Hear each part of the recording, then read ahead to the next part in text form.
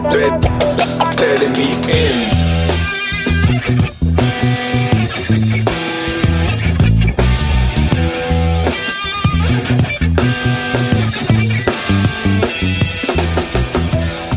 All right, everybody, thank you for another episode of Dark Fringe Radio. I am your host, of course, here with my host, Jay Galosa. Jay, what's up, brother? How you doing? I'm good, man. I'm good. Thanks. Just enjoying a nice day. Yeah, man. Thanks for joining me on another episode. This is episode 108. So we're getting up there, Jay. So more and more. We're going to be pretty soon busting out of the seams as far as content in our library. So, hey, what can I say? We just keep doing this. Good problem to have. It's a good problem to have, content for you guys. And just wanted to make sure you guys know where to get this content. Of course, this wonderful jewel and gems of this content is, of course, our website, Jay, darkfringeradio.com. Make sure you guys go there, check it out. It's there at the bottom of the screen. Just go there, man. You'll have a great time. There's a lot of content there that we put there on a daily basis. Videos, of course, all of our episodes are up there as well.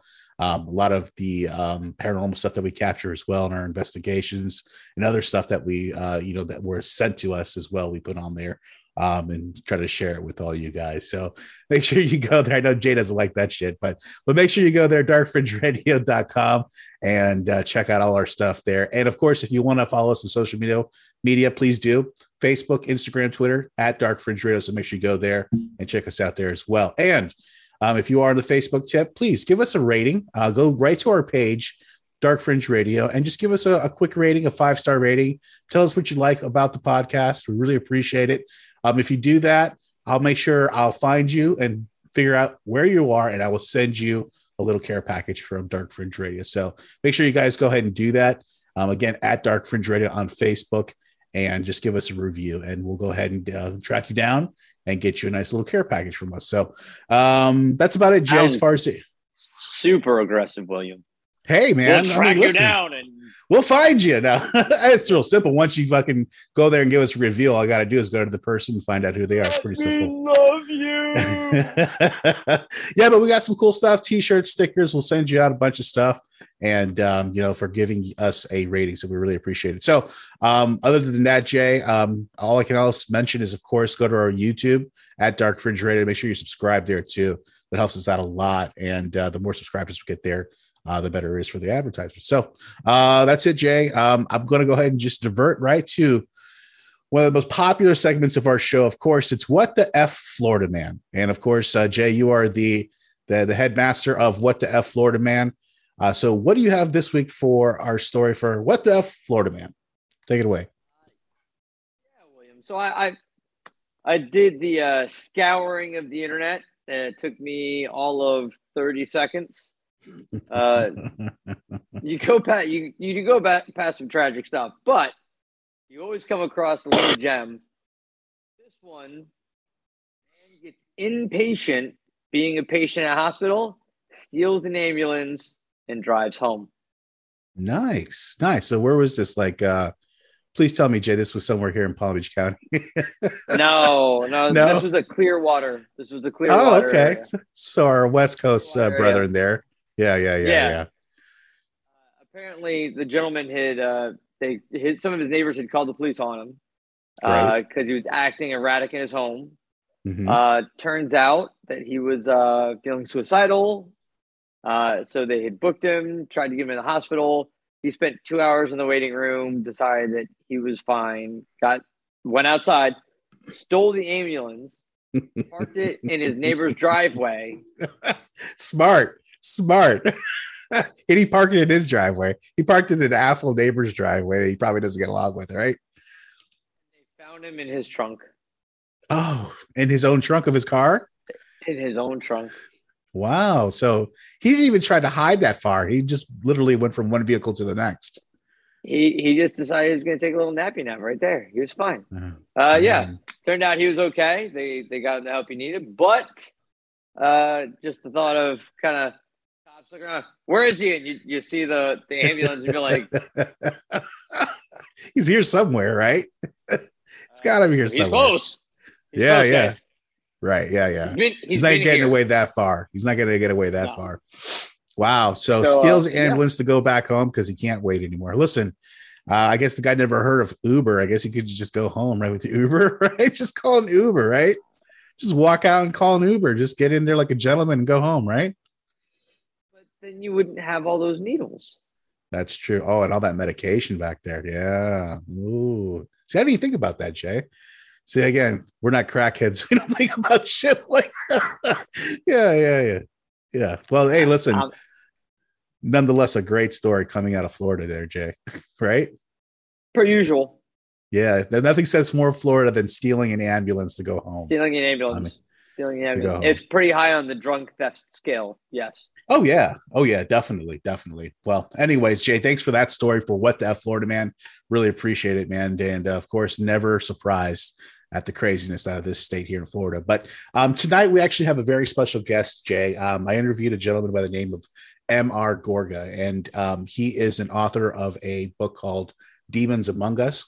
And it's a pretty interesting book. I actually got it off Amazon.com, which, please, guys, if you can, the link will be at the bottom and also in the description of the podcast. But make sure you go to Amazon.com and check out his book, Demons Among Us. So right now there's a sale on the Kindle version. You can see online, just digital. It's like for $3. And then you can actually get the paperback version for $13. So it's very, very economical, but check out his book, Demons Among Us. And what we talk about is the majority of the book actually, it focuses on one of the earliest recorded encounter of demon possession. And this was actually done by a priest, a local town priest at the time. This was actually 20 years prior to the Salem witch trials, Jay. So this was even predate that.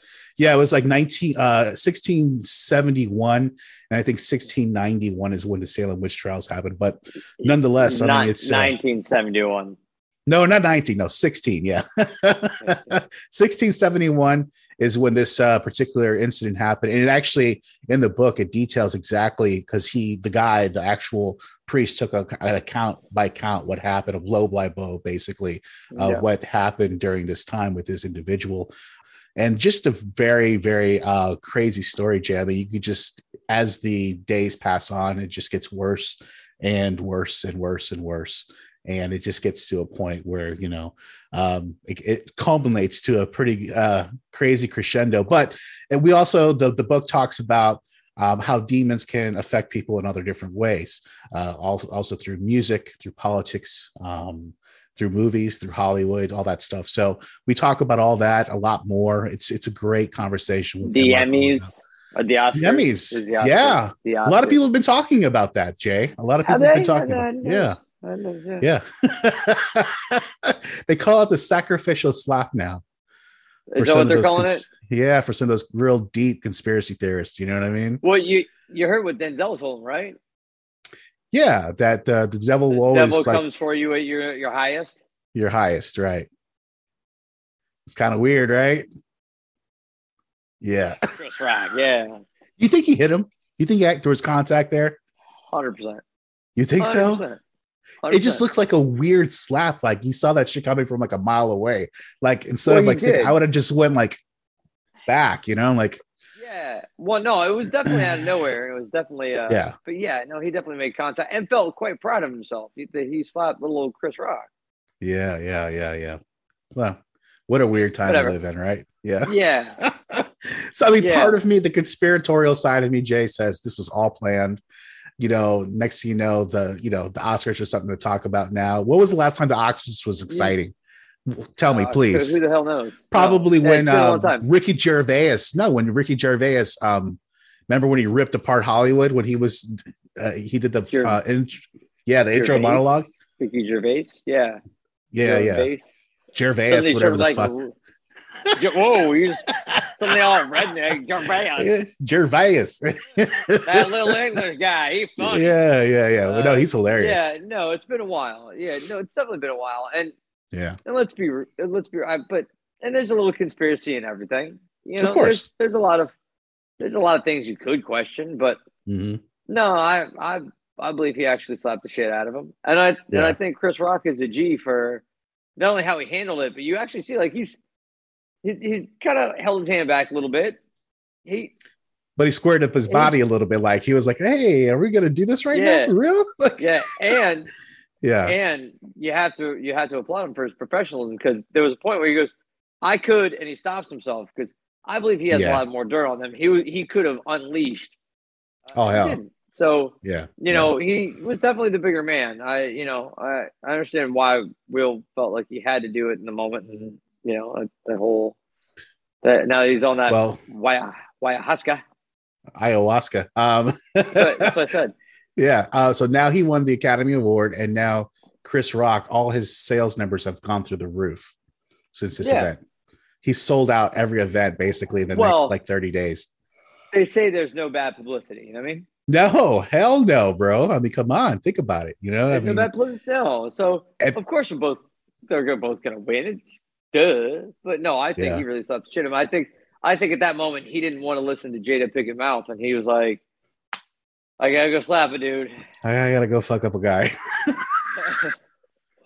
I gotta go slap this guy. Okay, I gotta go take care of some business real quick. I gotta show my balls for a minute." Yeah. Oh man, what a crazy thing, man. But anyways, listen, we hope you guys enjoy this interview with MR Gorga. Please, again, go to Amazon.com, check out his book, Demons Among Us, and we hope you enjoy this interview. So we'll see you on the flip side.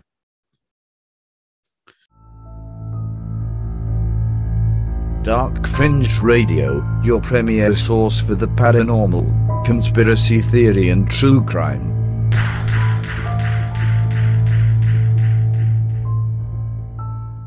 All right, Dark Fringe Radio listeners, thank you so much for joining in on another episode of Dark Fringe Radio. Tonight we have a special guest, and just found out that we're neighbors, literally not far from each other in the same city. And he is an author. He's written this really great book that I actually had time to read between the time that I invited him to come on and actually have him on the podcast. But his name is MR Gorga. MR, how are you tonight? I'm great. Thanks for having me on. Absolutely. Listen, thank you for coming on. And I read your book, man. This is a really interesting novel. I really enjoy this. Thank you. And the reason I enjoy it is because it really it expands and expounds upon the demon issue, that we've been dealing with for all of eternity, I guess. Yeah, I guess in one way, shape, or form. Right. Yes, exactly. As long as we've been walking the earth. Yes. Yeah. Yeah. It seems that way. And, you really get into the history of this. And, Ember, give me a little bit of background on yourself, and tell me a little bit about yourself and what got you into this. Well, I am the author of the best-selling book Demons Among Us, and I actually really wrote the book as an answer to some of the experiences I was having, like with the demonic and some of these demonic assaults and demonic attacks. And so, Demons Among Us is actually an answer to these attacks. It's more or less my it's my answer to, it's my punch back to the realm of the demonic. And it's because they like to operate in darkness and in secrecy, and so I said, well, okay, you're gonna do this, well, I'm gonna shed the light.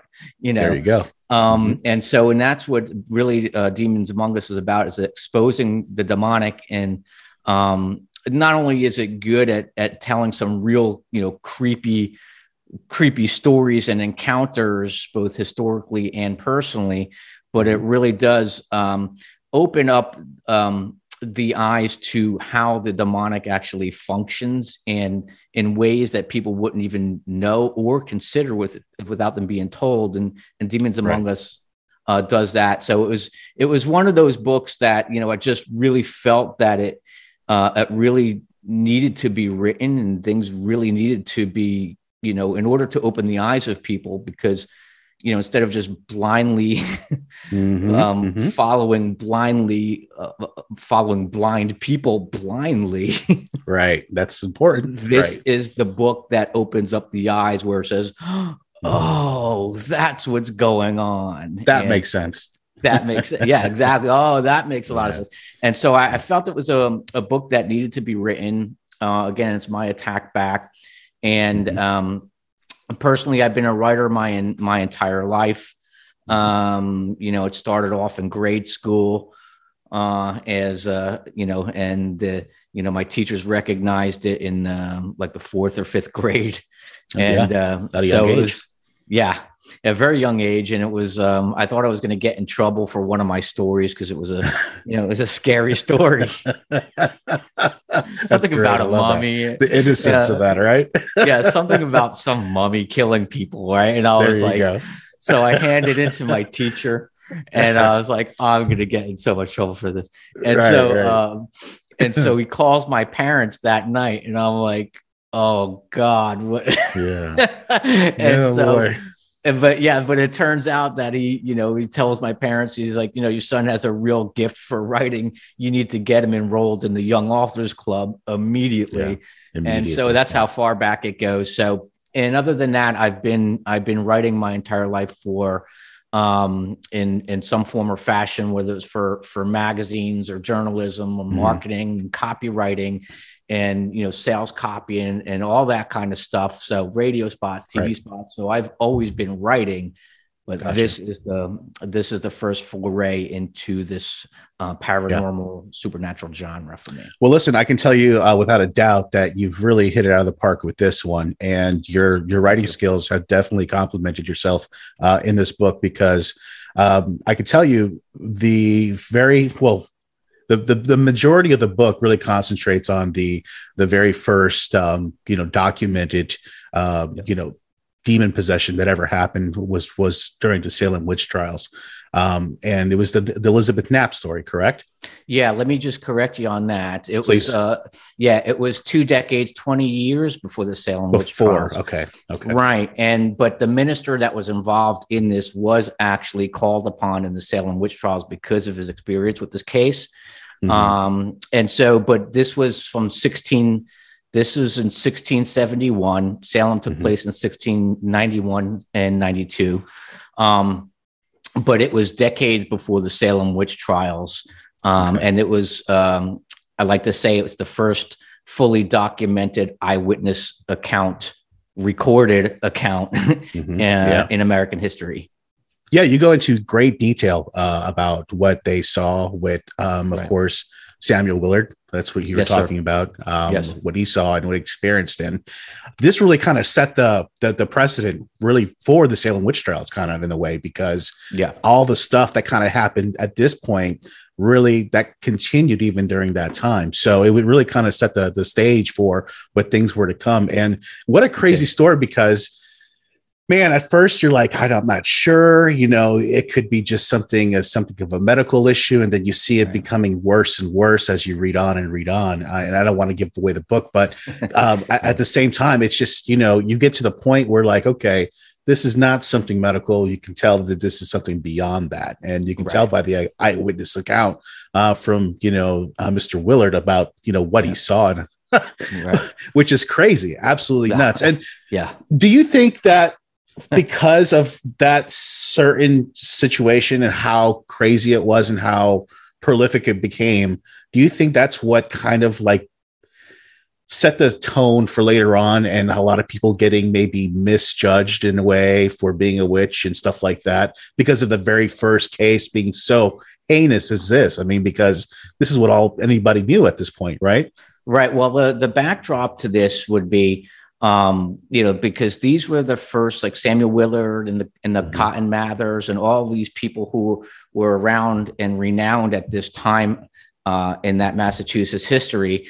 The spiritual heritage goes back to England.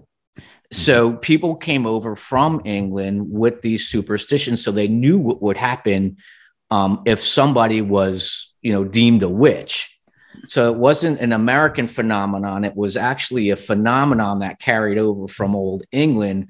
And so Samuel Willard himself, knowing these things, if this girl gets named a witch, she's gone. She's gone. So he tried his best to protect her because, she was part of his congregation. Her father, James Knapp, who became a selectman in that town, he actually helped build the church or the meeting house which was termed at the time. So he helped lay the floor. He helped install windows. Like, he helped build that meeting house. And so they were very familiar, in this very, very small, tight-knit community in the woods. Mm-hmm. So these people really kind of knew each other, intimately. And so Samuel Willard was actually trying to rule out every possible thing other than the demonic, which I think he knew from the get-go. He had the suspicions that it was. Right. He was just trying to rule it all out. But yeah, I think it did set the stage for what happened 20 years later. It was these same players that were called upon, not so much of a visible manner, but behind the scenes. Cotton Mather, the journal that he wrote, Samuel Willard. So what he did was he wrote this blow by blow. Dates everything of what he was experiencing, what was going on. So he wrote a blow by blow, but he didn't write a blow by blow to like put it in a newspaper somewhere. He wrote it. Yeah. He wrote it because he was actually detailing the account so he can give it to Cotton Mather, or at least Increase Mather, who was his father. So no, he was writing it to give it to Increase Mather, who was like the top spiritual authority at that time. And so he was writing this account so he could give it to Increase Mather. Now, the story itself at that time, it didn't reach the public eyes until Increase wrote his book and put that in the book. They wouldn't see it. The story would not have seen the light of day until 12 years later. It's amazing, huh? I mean, and amazing that he put it in the book, because he could have just chosen not to, and it would have been a buried story forever, right? Right. Yeah. That's amazing. Yeah. Yeah. So we look back at this story, this Elizabeth Knapp story, and then this whole process that she goes through. And, it's so crazy. Like, I'm reading your book, right? And all I'm seeing is like, because I'm like very visual. So I'm like, all I'm seeing is the movie The Village from M. Night Shyamalan, right? And that's how I see everybody, right? That period, yeah. It's that period, though, Yeah. So I'm like, that's exactly what I see in my head. I'm reading the book and I'm seeing all these people in my head. And it's crazy to think that she also kind of like tried to blame two other people too. That was part of the congregation. And thank God that, they figured out that they weren't, guilty of being a witch as well. So that also happened too. A lot of hearsay went back and forth, and that continued on as well too. Correct. Yeah. Well, it was like, it's crazy because it's, she was going through this stuff for a long time, longer than what anybody really knew, was she was being accosted and, by the demonic and by satanic influences or the devil. So she, when I talk about the devil, I'm not talking about a comic book character, and I'm not talking about a man in red tights. I'm talking about, a very, very vicious, malignant hatred for mankind being, right? Okay. So when I talk about the devil and I talk about Satan, I'm not talking about a comic book character. I'm talking about a real live being that hates mankind. And so and this is what was accosting her from, it turns out that, 5 years earlier than what she even said. Right. So she was a child when this stuff started happening, but what was the original question? No, the question was just how a lot of the heresy, played a part in, this whole thing, once all of a sudden one person can blame another and that person can be guilty, very easily just by saying, oh yeah, I saw that person do this. And then the crazier part is that it was the minister, or whoever was the preacher of the town, was kind of like the authority when it came to all this. So it wasn't even, there was no cops, you know what I mean? Whether they no. Well, the top authority of the day would have been the minister. There was no other greater figure. There was no other person higher. In fact, whenever it came down to civil or court cases, the minister was always called upon. They were called upon to make laws. They were called upon, so they were really kind of like intertwined into the everyday life and into the civil and spiritual life of the community. He was the top guy there. No one was higher in that town except for Increase Mather, who was in Boston, and in the Mathers. But to be the minister at that time was to be basically your town rock star. Absolutely. Another thing that I read that I kind of found a little connection to, well, it's not really a connection. I mean, it's one of these things that get repeated, I guess, in these encounters with, the devil accordingly, is the dog connection. So there was a period where Elizabeth, noticed a dog, and she said that, she was getting messages, I guess, through this dog. Right. And the first thing that I thought of was like, that's the son of Sam, right? Yeah. That's the same thing, right? Wasn't that the same thing? I mean, I'm like, that's the same thing that came to my head. I'm like, why is that a repeating thing? You know what I mean? And it's really interesting to me. Well, it is interesting because, the demonic realm and the demonic and Satan and the devil and demons, they've never changed their tactics. So when you take a guy like Son of Sam and then you hear Son of Sam saying, well, this dog was talking to me, right? Immediately people think that he's crazy. But then in my mind, I say, what if it's true? What if it's true? Right. What if it's freaking true? Right. And all throughout history, dogs and animals and things of this nature, have been used. And so, but that connection is real. And so when I read the Son of Sam story, I read it a lot different than probably most people. I'm like, that dog was being spoken. It wasn't the dog talking. It was the spirit animating through that dog. That's the issue. The issue is not the talking dog. Right. Exactly. It's not like Mr. Ed, the talking horse. It's It's a demonic entity speaking through, because they have control and they're able to do all these fantastic, mind-blowing things. And that's just one of them. And he could have used anything. He could have, could used a goat. He could have used a goat, and I love The Witch, the movie The Witch, because they talk about, Black Phillip. So they were using a ram, But all through history, there's animals have been used. So I don't know why I don't know why it takes people like, oh, I can't believe that. Why not? If you can believe that a person can get possessed, why can't an animal? Right. Exactly. 100%. 100%. Right. So another thing I wanted to ask you about, and I found quite interesting because it was right at the beginning of the book, and I believe it was a sleep paralysis story. And I've had actually family members suffer from this sleep paralysis. I've never had it happen to me. I have other things that happen at sleep, but never sleep paralysis. And I found it quite interesting because I know people, like I said, in my family who suffer from this. And I've always equated it to the paranormal. But I didn't do it all the way until after I read this book. If it makes any sense, you know what I mean? And now it makes sense to me. It's just like, again, it affects people in such different ways, but again, we hear about sleep paralysis all the time. People really do suffer from this a lot more than what other people think.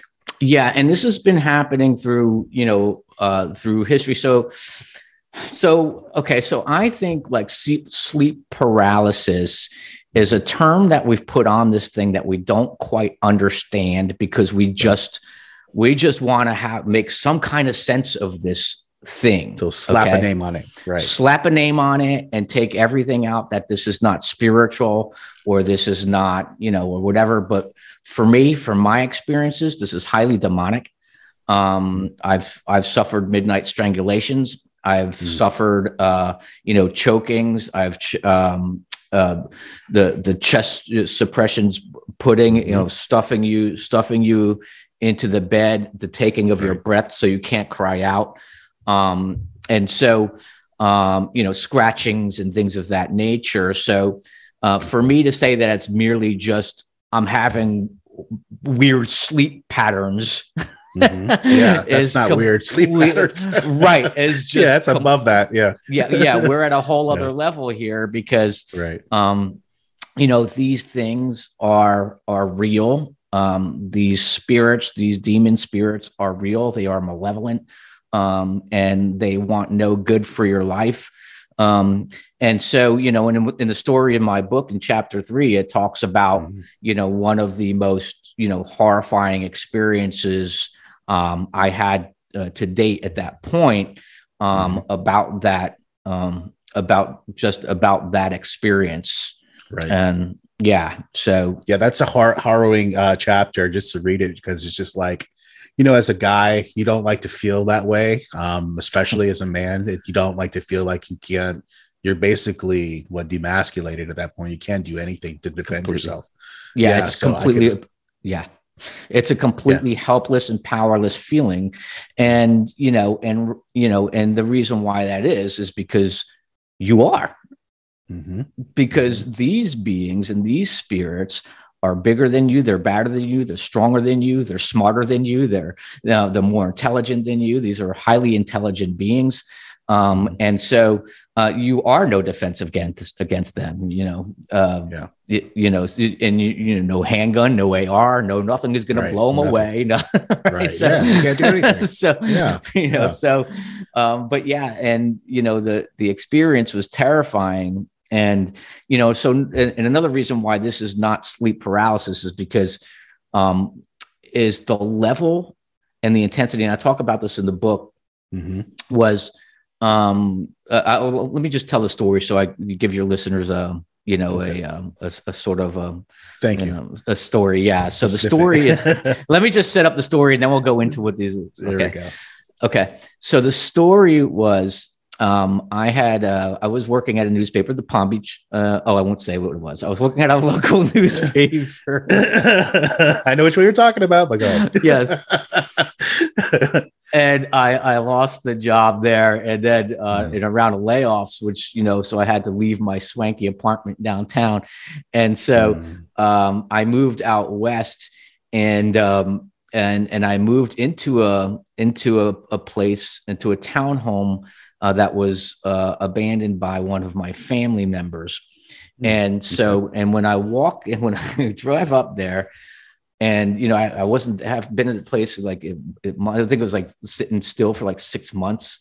And so when I drove up, I mean, it literally looked like, the Addams Family or the Munsters house, like the moss and the vining. It was nuts. The grass was brown and overgrown, right. And the fence was lilted, and even the fence door. Okay, so the fence itself was like, there was colorless raw wood, no color left on it, and it was even creaking in the breeze on a hinge. And I'm like, I was like, does this get like any more And so, and then to boot, so the home itself has 2 block windows overlooking this deep set driveway, and it looks like these 2 vacant eyes just looking out over the property. Very Amityville-ish, huh? Very Amityville-ish. And the door itself was left, you know how it is here in Florida. So the humidity. So the front door was white, but it was all streaked gray and black because of the mildew. And then I walked inside, and inside was heartbreak because because what was left there was they left in a hurry. And so everything was left inside: toys, letters on the kitchen table, milk in the fridge, dishes in the sink. I mean, it literally looked like that they went to the store and they were coming back. They went on an errand and they were going to come back like at any moment. And so this is what I walked into. Wow. And so one night I was. The main bedroom was upstairs. The bedrooms were upstairs, and the living room and the kitchen and everything was on the bottom floor. And so I'm up there one evening, and I'm in bed, and I start to smell this smell, and it smells like rotten garbage, but it smells like gaseous, like a chemical note to it. Sulfur. like sulfury, exactly. And I'm like, what is that? Right now in my mind, I think I already know, but I just want you're just trying to prepare yourself, right? I'm like Sammy Willard. I'm just trying to check off the boxes here. So I'm like, so I go, I go downstairs, and of course I'm like sniffing away, and it's not the garbage because I threw out the garbage, and it's not the garbage disposal or anything like that. And I'm sniffing around. I look up at the air vent, and so I'm like, so I get up on a chair. I get a chair and I hike up on a chair, and I smell at the air vent, and it's coming from the air vent. It's this rot, just breathing, pulsing onto my face. This sulfurous, rotting smell, and I know it's not an animal because I smelled the animal before. It's beyond that, and I'm like. And in my mind, I'm like, son of a bitch. I'm like, okay. So I get off the chair and I go to the power box. I cut the power. And so I cut the power to the AC. I get back up on the chair, and the thing is blowing out the sulfurous, rotting smell into my face without any assistance whatsoever. From the AC. Wow. Right. Wow. I mean, because that thing's off. Right. Yeah. Wow. And so at this point, I know I'm in for a night. Oh yeah, this is not going to be an easy one. Yeah. No. It's going to take a little effort tonight. Yeah. And so I go upstairs, and I'm like, oh boy, here we go. And so I get back climb back into my bed, and then it's around 3 a.m, 3:33 to be precise. And the signs couldn't be any more clearer, right? Right. Yeah. And so I'm on my side, and I kind of I'm laying on my side. I'm like facing the opposite where the balcony was or whatever. My back is towards like the bathroom, right? There's a bathroom like right there. Okay. And I start like sensing something right in the room, and I'm like, and then I hear something call my name out of the darkness, and it just said, real slithery, is like, and like almost from a cave. It was like, Michael, elongating the L. Like, I mean, it was like, and I'm like, okay, I'm not turning around. Yeah, I'm gonna stay looking this way, like straight. I'm not turning around. I'm like, what? Yeah. No way. I mean, as clear as day, but it was like, it was cavernous. But the funny thing was, it was as far away as it was near, if that makes any sense, like spoken from like the bowels of a cave. Right. Yeah. So I roll over. And when I roll over, I look up, and there's this black figure looming over my bed. And it's tall, and it's lanky, and it's got crooked shoulders, and it's looking down at me with a mocking, menacing smile with its head tilted, and its head is it's cloaked, but you could see the semblance of the face. Oh yeah. And I'm paralyzed. Okay. So this is no longer sleep paralysis.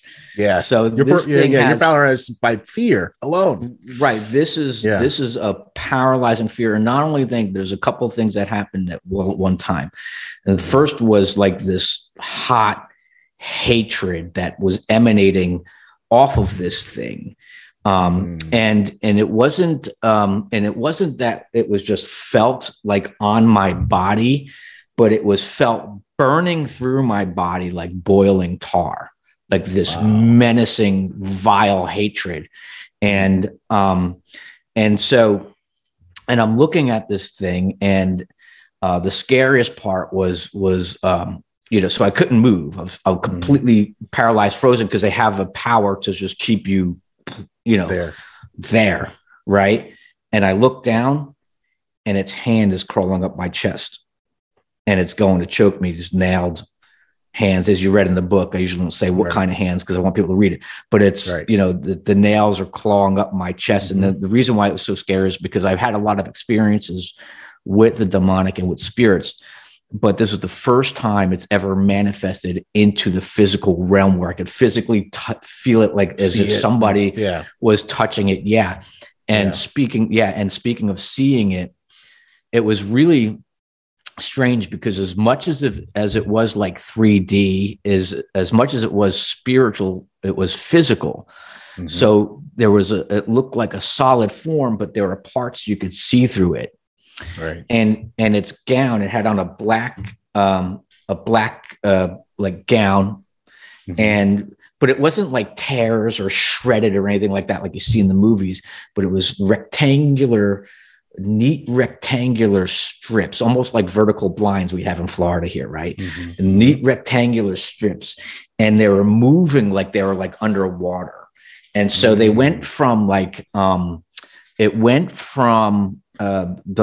deeper it got, the blacker it got. So it started like a ash gray black, and the darker it went, the deeper it went, the darker it went. It almost looked like there was no end to it, right, and no depth to it.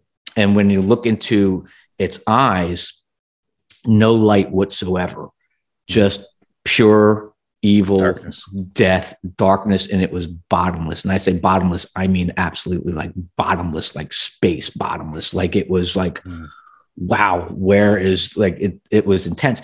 And so anyway, so this thing was about to, to choke me to death. Mm-hmm. And so that's the encounter. Yeah. Listen, I'm that's glad why you're it's able not to write about it. I know. Yeah, right? No. I'm glad, and you're right. It's not sleep paralysis. I mean, right. Again, that's the word. That's the title that we give it because that's what we do, right? Right. Exactly. We like to do that. Yeah. But again, like you said, I mean, that's just a horrifying experience. I mean, yeah, it's completely terrifying. I don't understand how you got through that. Honestly, I mean, I guess it takes a lot mentally to get through something like that, process that, and then be able to move on and try to figure it out. And I think probably writing this book is probably therapeutic for you as well, right? In a way. Yeah, in a way. I mean, it takes a lot to write. As painstaking as it is. Yes, it's very painstaking. Yeah, it's enjoyable. Right. It's painstaking. It's unnerving. It's a lot of things. But it is there, knowing that at the end of the day, that these things are going to be exposed, and if the audience or the people reading it are reading it with an open mind. Mm-hmm. And, everyone likes to say, well, I'm really open-minded. Okay, well, let's see how open-minded you are. Everybody wants to play the tough guy when it's time to play the tough guy, right? That's right. Let's see how open-minded you are. I had a review. Someone was like on Amazon. Uh-huh. It was funny. And this girl, it's actually one of my favorites. It's like one of your favorite reviews. Yeah, I picture this guy or this author that looks like, the water boy's mom. Like, that's the devil. And that's great. Everything's the devil. And everything's the devil. Right. Right. So I just started laughing, and she goes, "Clearly, he made this stuff up." And I'm like, "Oh my god, I make that up." Right. Clearly, you don't have an open mind, lady. Clearly. Right. Yes. That's oh my gosh. But hey, listen, those are the ones we could laugh at. Those are the ones that keep us going. Love that stuff. And listen, I wanted to ask you something. These people that have these experiences like yourself, right? And do you think for people like yourself, or do you think this could be also a generational thing? Do you think that, for instance, like that you've been able to see things like this, and I don't know if any of your family members have, but I don't know. Does it seem like to be a generational thing? Because I'm seeing a lot of that, and I've been covering the paranormal for some time now, and one thing I have noticed is there is kind of like a generational connection. Is that the same thing when it comes to demons and stuff like that? Yeah, there could be. And when you talk about demons and demon spirits, now I know we love to get hung up on like, hauntings and, and things of that nature. But when we start talking about generation, there's such a thing as generational curses. Mm-hmm. That pass down from the fourth and fifth generation. And so it's when you see in families, the son will struggle the same exact thing as the father, whether it be alcoholism, drugs, sexual things, whatever the case may be, right? These things passed down from generation to generation unless they're, finally dealt with and broken off. But yeah, there is a generationalness to that these things do. So, but yeah, exactly. And it's not just about hauntings. When I talk about spirits, it also talks about in the book where I'm not sure if everybody would understand this, because here we're talking about very highly spiritual things. And I'm not calling anybody dumb. And I'm just saying a lot of people have never seen things in a lot of the ways that I explained in the book. And when I talk about demons, I'm not talking about a horned monster. I'm not talking about a horse gravelly, gonna kill you kind of thing. No, it's that sexy lady at the end of the bar with that red dress that's going to come up to you and say, hey. Yeah, it's going to come. So it comes in the things, evil comes in the things that you like. It knows your buttons. It knows which ones to push. Okay. So when we talk about demons, you have to understand that these are spirits, and they function, they have roles, and they have functions. And as much as we have names like, Amar, your will. Okay. I don't know all of their names personally because there's billions of them, right? Outnumber everybody on the planet, probably 100 to 1. And so these things are not only just known by their names, but they're known by their functions or what they do. So you have spirits of suicide who provoke suicide, spirits, evil spirits of depression that cause depression, evil spirits, anxiety, alcoholism, drug addiction, and all that stuff. Pharmacoi or pharmakia is where we get our word pharmacy or pharmaceutical from, and that stems way back to the Greek as pharmakia. And I talk about that in the book as well. So yes, you do. So we have to understand that the things functioning and operating in society are not just, hey, I'm having a problem, with this alcohol. I'm having a problem. I just can't break this thing, right? Because there's spiritual component, demonic components attached to much of it.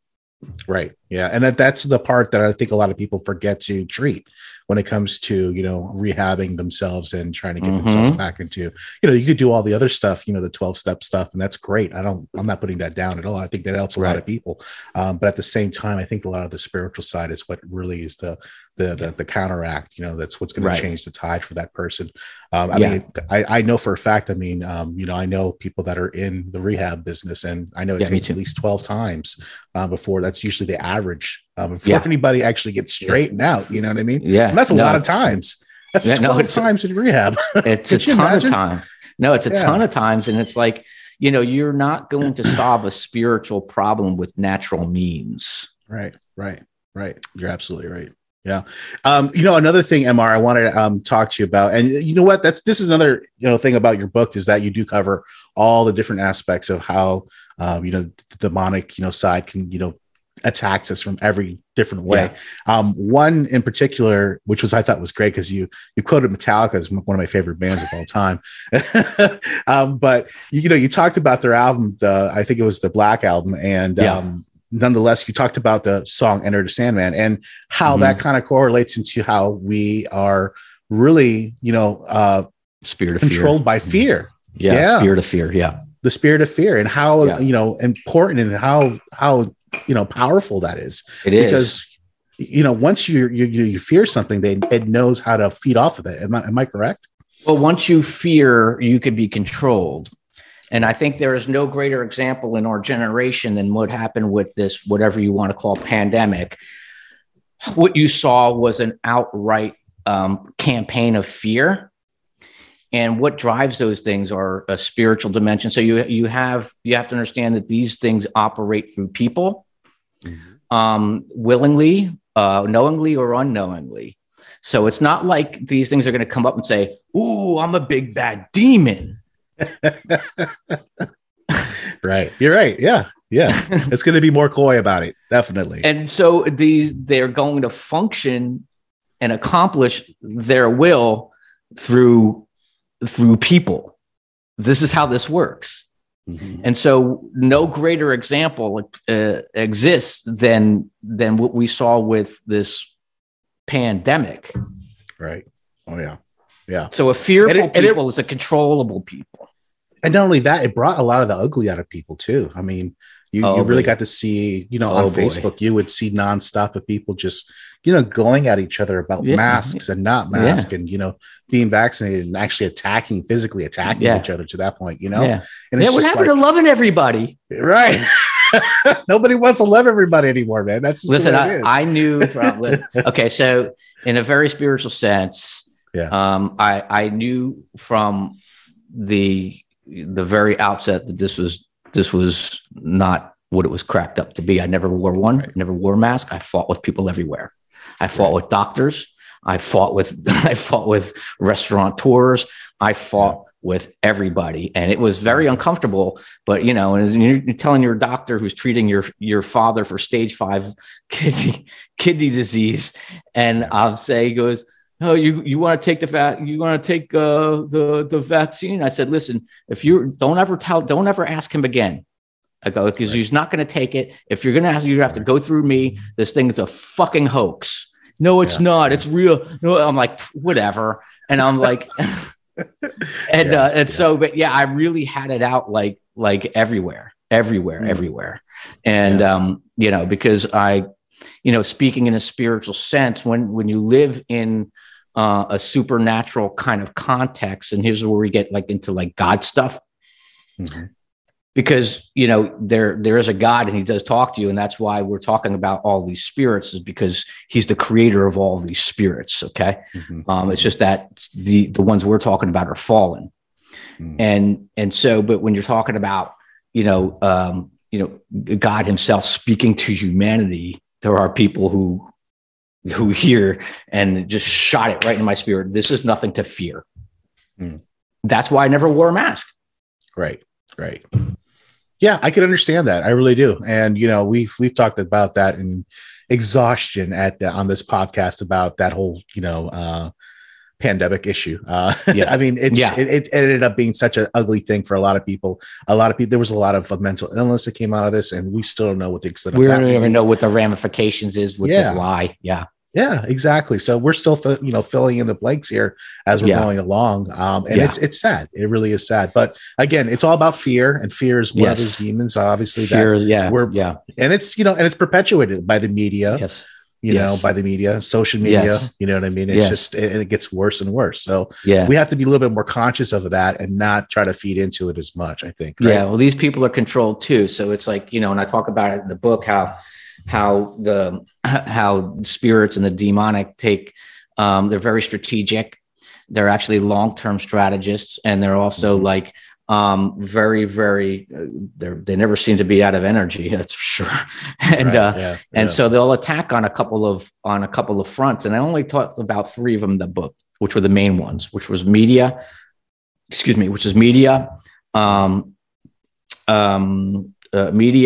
comedy, and politics.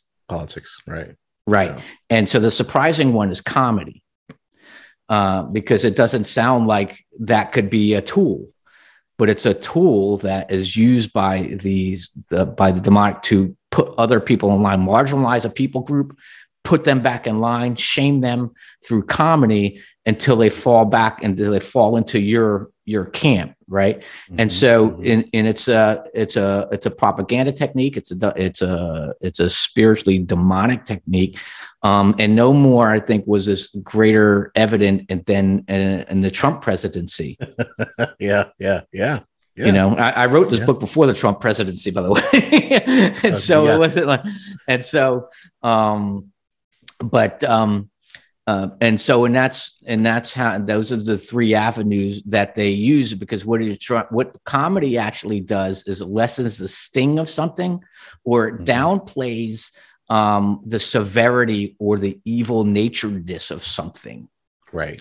Right. You get me laughing along with your like evil stuff, like, oh, it's okay. Right. It's not so fucking bad. Right. Right. But that also desensitizes you too at the same time. Yes. Mm-hmm. And that's a bad thing. We don't need to be that. We need to be more sensitive. We need to be more, hand in hand with their brotherhood, again, that's what they attack. That's how they attack us. Right. And like I said, like in the book, it's like in the Bible, it mentions laughter 29 times and only 2 times of it. And every time except for 2 is about mocking, scorn, and derision. Mm-hmm. Only 2 times it's mentioned about jubilance or merriment or happiness. Right. Yeah. Well, that goes to show you right there, right? Yeah. Another chapter that you have in your book, which I thought was fascinating, and I subscribe to 100,000%, is the demasculization of our youth. Yep, 100%. There's an agenda. It's an agenda, and it's something that I've gotten to very far, deep in the hole, as they say. Even as to the clothing that was perpetuated out there even now. I mean, look, you got skinny jeans and it's and I don't want to be that guy, you know what I mean? Like get off my lawn guy, you know what I mean? Or I'm out of touch and back in my day, you know what I mean? Well, the problem is they have to be. Now we have to be comfortable wearing black hats now because, evil don't give a fuck about you. Yeah, you're right. Yeah. And I don't care what anyone says, like, I'm coming out fucking swinging. You're coming after our kids. You're coming after our boys. Right. You're coming after our men. And that's the problem. And it's like, so I'm coming out fucking swinging, man. I'm not playing nice guy with this stuff because this is highly demonic and highly spiritual stuff that we're actually, that's being instigated. And this is all going towards what I outline in the book. This is all going towards pedophilia. Yes, it is. This is all going towards normalizing pedophilia, normalizing and the demasculation of young boys. This is where it's all going. And call me crazy, but you'll see when the smoke all clears, this is where it's going. This is exactly how the demonic works. It wants your kids, and it's going to demasculate. And it's already, and I talk about it in the book that going after the 0 books that aim and target kids at age 0. Right. At 0. Right. Yeah. So at what point do the alarm bells go off, man? This agenda wants nothing good for men and society. A demasculized society or emasculated society is a controllable society. Mm-hmm. And if you emasculate the men, there's no strength. There's no opposition. Yeah, there's right. That's right. Yeah. That's right. A strong man is a man to fear. Yeah, it's a fear of mine, unfortunately, too. I mean, I see it all the time. I have a son, he's 14 years old. So, I see all the things that these kids are into these days, and it's just like, I can't even imagine. I look at it. Yeah. And I'm like, oh, back in my day, that would never fly, man. You know what I mean? I'm like, okay, if you guys think so, but I don't think so. You know what I mean? Yeah. No. And I warn them, and I try and I do my best as a parent, but it's really hard when you have everything else that's, you have friends at school, you have, YouTube, you have, all these videos online, you have TikTok, you have all these things that these kids are watching more than anything else, much less listening to their parents. And so that's, again, influence has a lot to do with it, right? Well, speaking of influence, that's how the spiritual realm works, because if you can look at it as like influencer marketing, right? Right. Now, if I was a smart devil or demon, which he is, who would you go after? Right.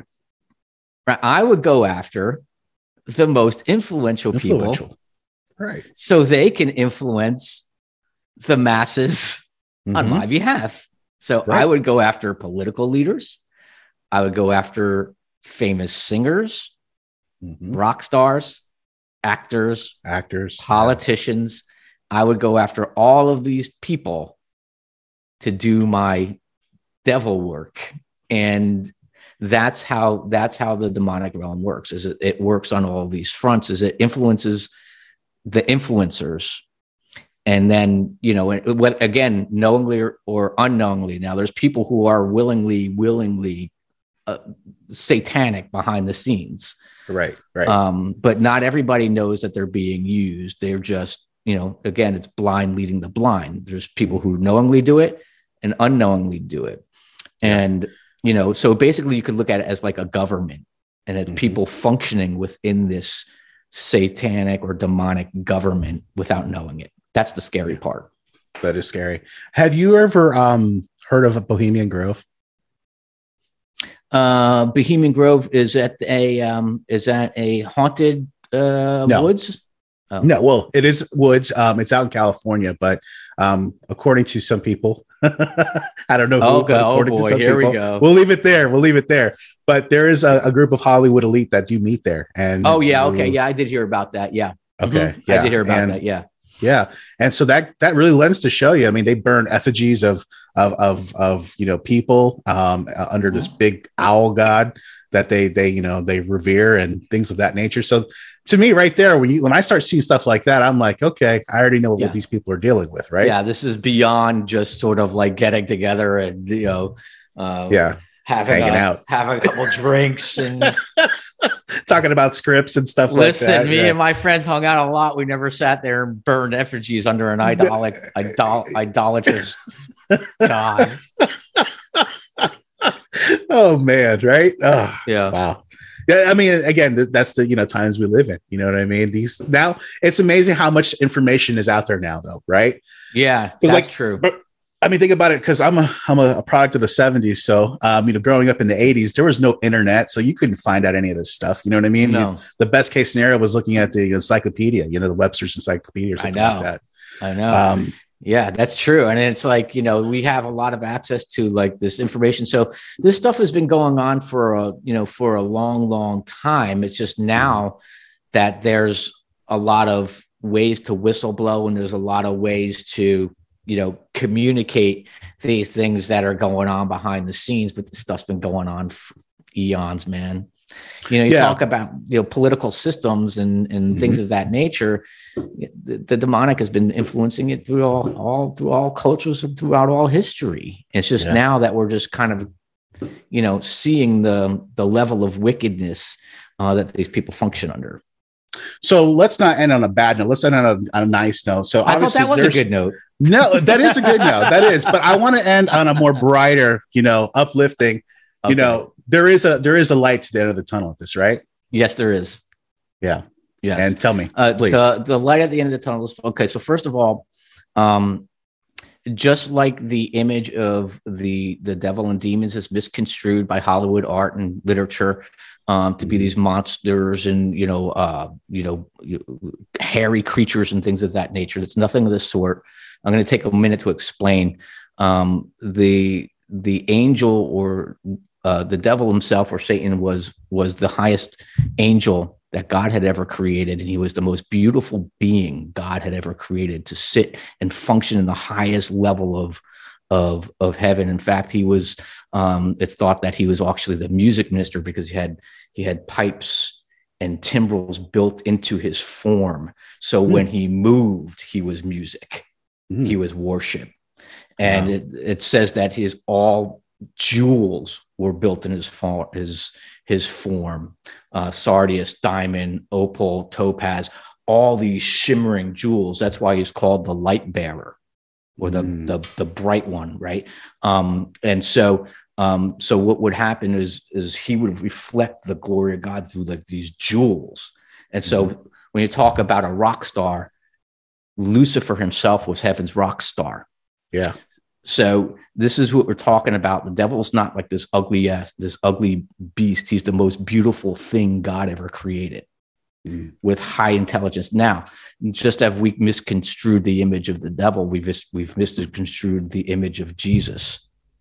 And Jesus has given his power to humanity for those who trust, who seek him, who follow him. And he says, I give you power to trample on all the power. I give you power to trample on snakes and scorpions and all the power of the enemy.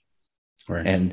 And so he goes, I give you this authority. So in his authority that he has given us, that we have power over these beings and over every dark force that it will not have dominion over you. You will experience some things, but they will never have mastery or dominion over you, because he says, I give you power to drive these things out. And it's through his power and his power alone that we're able to vanquish these dark forces. Say, I couldn't have said it better myself. I mean, that's a great way to end it. I do have one last question. Sure. We talk about demonic possessions, right? Yes. Could there be angelic possessions at the same time? I've never heard of one. I mean, you sometimes, you hear of like angelic visitations and things of that nature. I don't think it's the nature of, I think that possession. Like, for instance, you hear a story of a guy like being able to pick up a car because there's a child pinned under there, and they figure they say it's your adrenaline. I'm like, sure it's partly your adrenaline, but there's got to be something else there too, right? Yeah, there's a such thing as like, God infuses strength, supernatural strength, and you also have supernatural assistance from angels.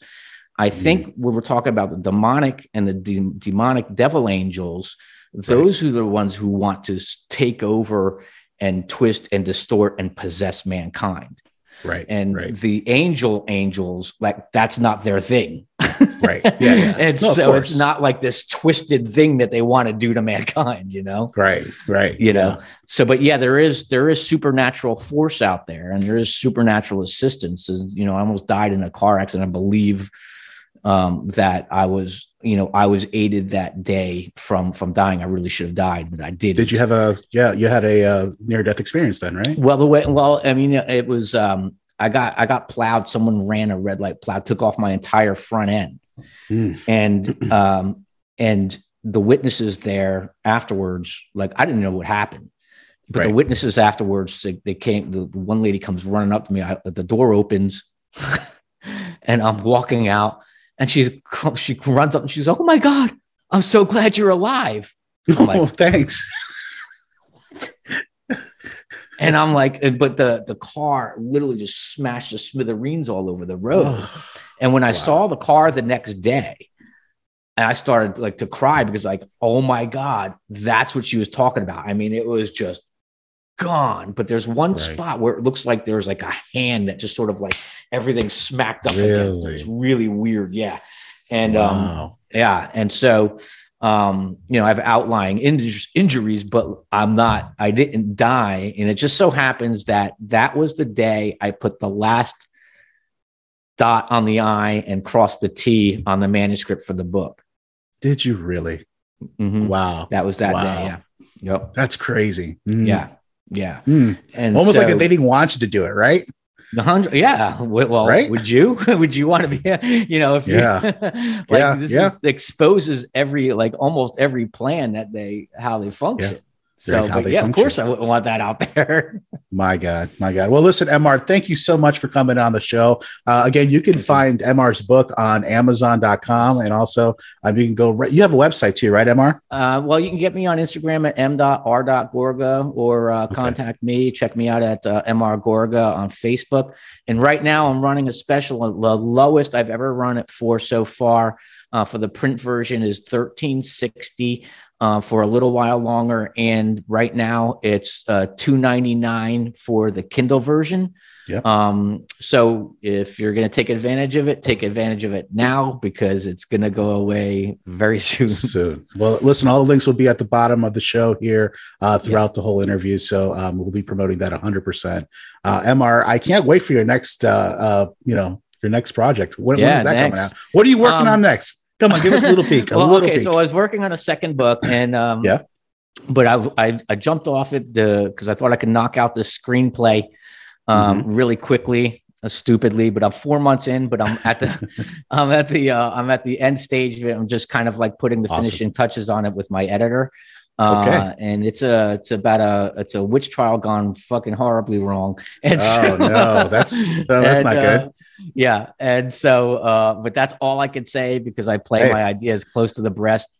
I hear you. Yeah. I hope I didn't even say too much about that. So, no, but it will be full of, it is a horror for the ages. And so Nice. I'm hoping it to be, up there with like, the Conjuring or The Witch or, or Yes. any of those. I'm hoping that it's going to be right up there. So I'm really excited about the project, and hopefully Awesome. I'll be looking for, right as soon as I'm done, I'm going to be looking to sell it to the highest bidder. Absolutely. Make your business, man. Absolutely. That's what you have to do. Yes, you put effort into that, and that takes a lot of work and time. So absolutely, you have to do that. So listen, when you have that next project, you come back on here, we'll promote it as much as we can as well. And we really appreciate you, man. And we'll have to link up sometime soon, since we know that we're close. We're neighbors, man. Anytime. Yeah. So definitely have to do some lunch or something sometime, and we'll hang out. But it was a pleasure having you, MR. Thank you so much. And thank you. We'll have you again soon. All right. Thanks. I appreciate it. Have a good one. Thank you, MR. You all too. Right. All right, guys. I hope you enjoyed that interview with MR Gorga. Again, please go to Amazon.com, check out his book, Demons Among Us. And, again, we had a great conversation. Yeah. Just got to be watching out, Jay. They're all around, always trying to get us. Yeah. But check out his book again, Demons Among Us, and on Amazon, they're running a special right now, $3 on the Kindle, $13 on the paperback version, so you can't go wrong. Again, that's not going to last long. You heard it from MR Gorga himself, so make sure you go ahead and check it out and pick it up.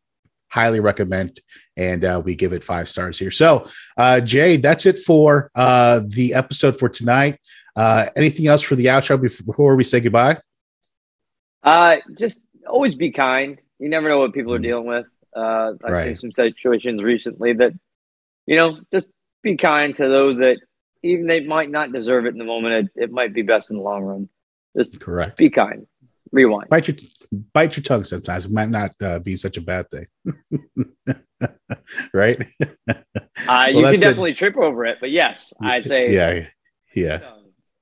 Bite your tongue. Mind yourself. But all right. Well, Jay, listen, thank you so much for joining me again on another episode of Dark Fringe Radio. We'll see you guys next week with a brand new episode, and we hope you guys enjoy. See you again. Dark Fringe Radio, your premier source for the paranormal, conspiracy theory, and true crime.